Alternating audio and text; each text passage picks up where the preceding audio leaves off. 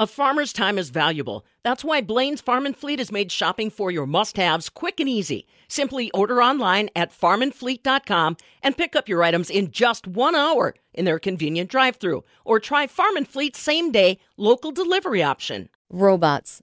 They're not just the characters in movies like WALL-E and The Terminator. They're also a tool for dairy farmers to save on labor and improve herd health. I'm Charity Seebecker from the Midwest Farm Report. Feltz Family Dairy is a 700-cow dairy that uses 10 robotic milkers.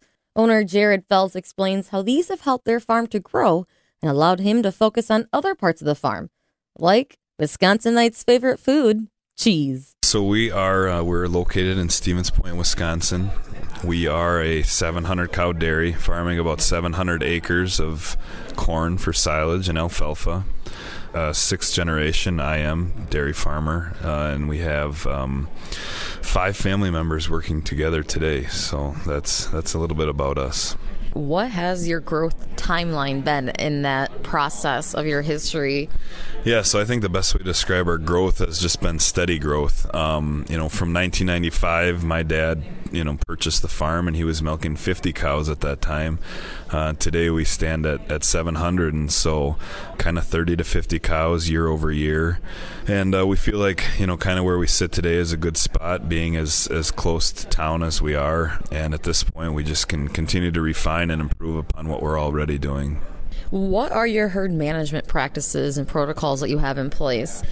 So herd management, unlike many Wisconsin dairies, it's very cow-centric. What can we do to improve her day, her routine? So sand bedding, tunnel ventilated, cow brushes, foot baths, clean litter alleys, really taking that to the next level and trying to keep them as comfortable as we can. Today with our monitoring systems, you can really hone in and watch, essentially how comfortable our cows, and so with utilizing those tools, we feel like we're constantly improving, how she feels throughout the day. How about when it comes to your feed rations or breeding protocols? Yeah, feed again is huge for us. That's really one of our pillars, and so we focus on high quality forages. We grow only 2 crops, a BMR corn silage and a low lignin alfalfa, and really try to put the highest plane of nutrition in front of our cows. As far as breeding goes, that's another thing that is relatively new to us.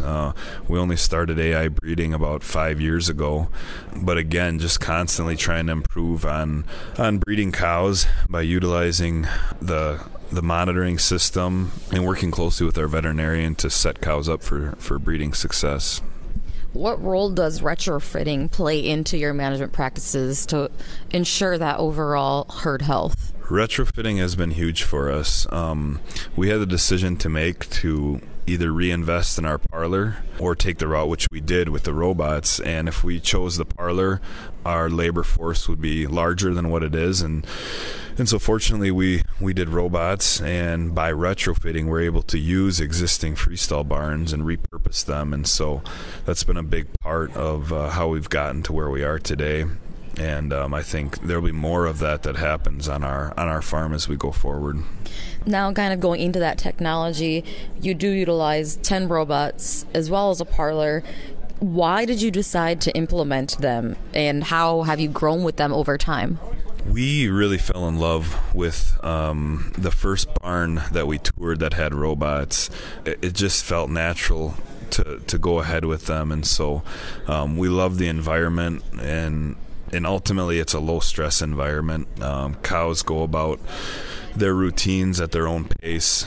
We essentially bring the parlor right to them, and so we believe in it, and that's why we've continued to add robots to our farm.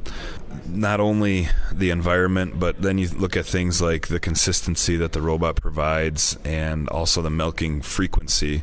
We have cows hitting peaks that I don't think we would see through the parlor because they're getting 4, 5, 5.5 milkings per day. Notice a difference in the different lactations of a cow that the robots have helped increase their production within different lactations, or any trends you've seen regarding that? Yeah, in terms of lactations, it's night and day, because some of our pens are generally higher lactation cows versus other pens, and when it's right there on the report in front of you, you really believe in getting cows to the next lactation. And so and that goes hand in hand with the efficiency of the robot. So a mature cow generally is going to have higher production. Generally, she's going to have a higher production per milking as well. So if you're really after optimizing all aspects, it's about getting cows to the next lactation. How long did it take, in a sense, for you utilizing these before things really evened out, in a sense, from a cost savings standpoint, really? Yeah, when we went into this, we budgeted or looked at it as about a 7-year prepay on our labor. So in the first years, your maintenance costs are going to be relatively low.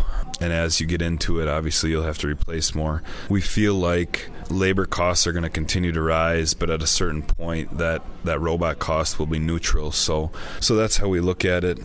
But we don't look at it just from that aspect. Again, we look at it at improved productivity and improved cow longevity too. That all goes into the equation. What key benefits have you seen throughout your herd since implementing the robots to your operation? With the addition of the robots, we've seen, ultimately it comes down to cow longevity, but what goes into that? So better feet and legs, better reproduction because I think low stress. Another one is milk quality because of the consistency again, and the milking frequency. I think we're having fewer call decisions because of mastitis. So. And you guys also utilize a manure separator. Can you take me through that process and why you do that? Yeah, we've been separating manure for probably 15 years in our dairy. Ultimately, it was a decision that we kind of needed to do because we can't have below-ground manure storage. Above-ground manure storage is expensive, and you can't get sand in the above-ground manure storage. So for that reason, we started separating. We take off the fiber, and then we take the sand off. We're recovering somewhere upwards of 95% of the sand and putting it back in their beds after about a week. We use a coarser grain of sand because of the gravity that we use to separate. But it certainly requires maintenance, the system. But I think when you look at ultimately having to pay to dispose of that sand, I think we come out ahead because of the system. And along with that, you also compost. So can you tell me about the benefits you're seeing for your farm for doing that, why you're doing that, and what that's been doing for you overall? Yeah, we've been composting for maybe 5 years now, and at first we started doing it because we needed to do something with our solids during the growing season, and we knew that we could reduce our volume, so that's what we started doing. But as we've really gotten into it, we love the product that we get, and we found the right recipe. That's important too. But putting that compost back on our hay fields really, we feel, improves our soil quality a lot, not only from the nutrient aspect, but from the organic matter that it provides as far as holding moisture in the soil too. So we love it for our crops, and recently having the retail store, we've been selling some compost in bulk, and hopefully we'll be bagging it in the future. Kind of transitioning into that farm store, take me through what all do you sell there, how it got started, and the demand you're seeing now that you do have that. Yeah, our dairy store started in 2016, and the whole idea was to have it be all things uniquely made in Wisconsin, and so that's the core of what we still do today, but it's expanded beyond that to more agritourism type things. But yeah, it's cheese, meat, chocolate, honey, ice cream. We make our own cheese curds now, fresh every day, that we sell. And like I said, the agritourism part has become big. We have a kids play area, a corn maze, and offer many tours as well. And touching on that, you do have an on-site cheese plant. Why did you decide to add that? What was the driving factor? And take me through kind of that process of implementing it. There were two big reasons that we chose to add our own processing plant. One, we always wanted to be able to offer fresh cheese curds through our store, and the future was uncertain with where we were getting curds early on. So that was a big part. Second, we think it's pretty neat, to have our own stamp on a product. Most of our items are retailed, but this, people can see the cows, and within a few hours, that milk that came out of the cow is made into fresh cheese curds. So we like to be able to say that, about what we do. We took half of our existing milk house and put a wall through the middle and added just a small pasteurizer and a small vat. And currently we're maximizing those pieces of equipment out every day. But there certainly could be a future there as far as doing more processing, string cheese or, some type of specialty cheese. So. How much are you making of cheese a day? And are you selling it just in your farm store, or are you also selling it to local companies, or what does that growth look like in that sense? So just to give you an idea, we're using 1.4% of our milk. We're using 1,000 pounds of milk every day and turning it into about 100 pounds of cheese curds. At this point in the year, when it's busy at our store, we're selling nearly all the curds fresh. When we do have leftover curds, we batter and freeze them and sell them as deep fried cheese curds. And currently, we do have some local businesses that'll stop in and pick up, 40, 50 pounds of curds. For example, there's a local bar that buys curds once a week from us, and they sell them as deep fried cheese curds at their business. You also prioritize education, as you kind of mentioned, through those tours. You've got also viewing windows to kind of show that process. Take me through why that is so important for you.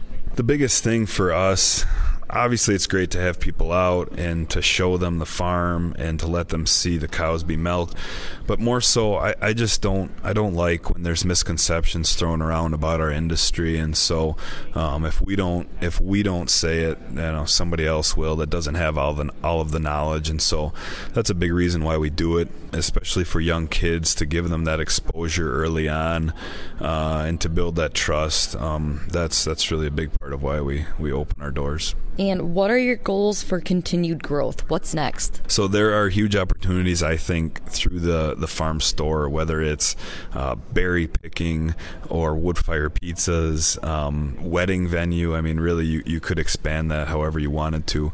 The farm, we're at a really good place there as far as our size and given our land mass and all of that. So just continue improving, investing in technology that makes sense for us, and continue to work with our family members, because really that's what it's all about at the end of the day. That was Jared Feltz of Feltz Family Dairy.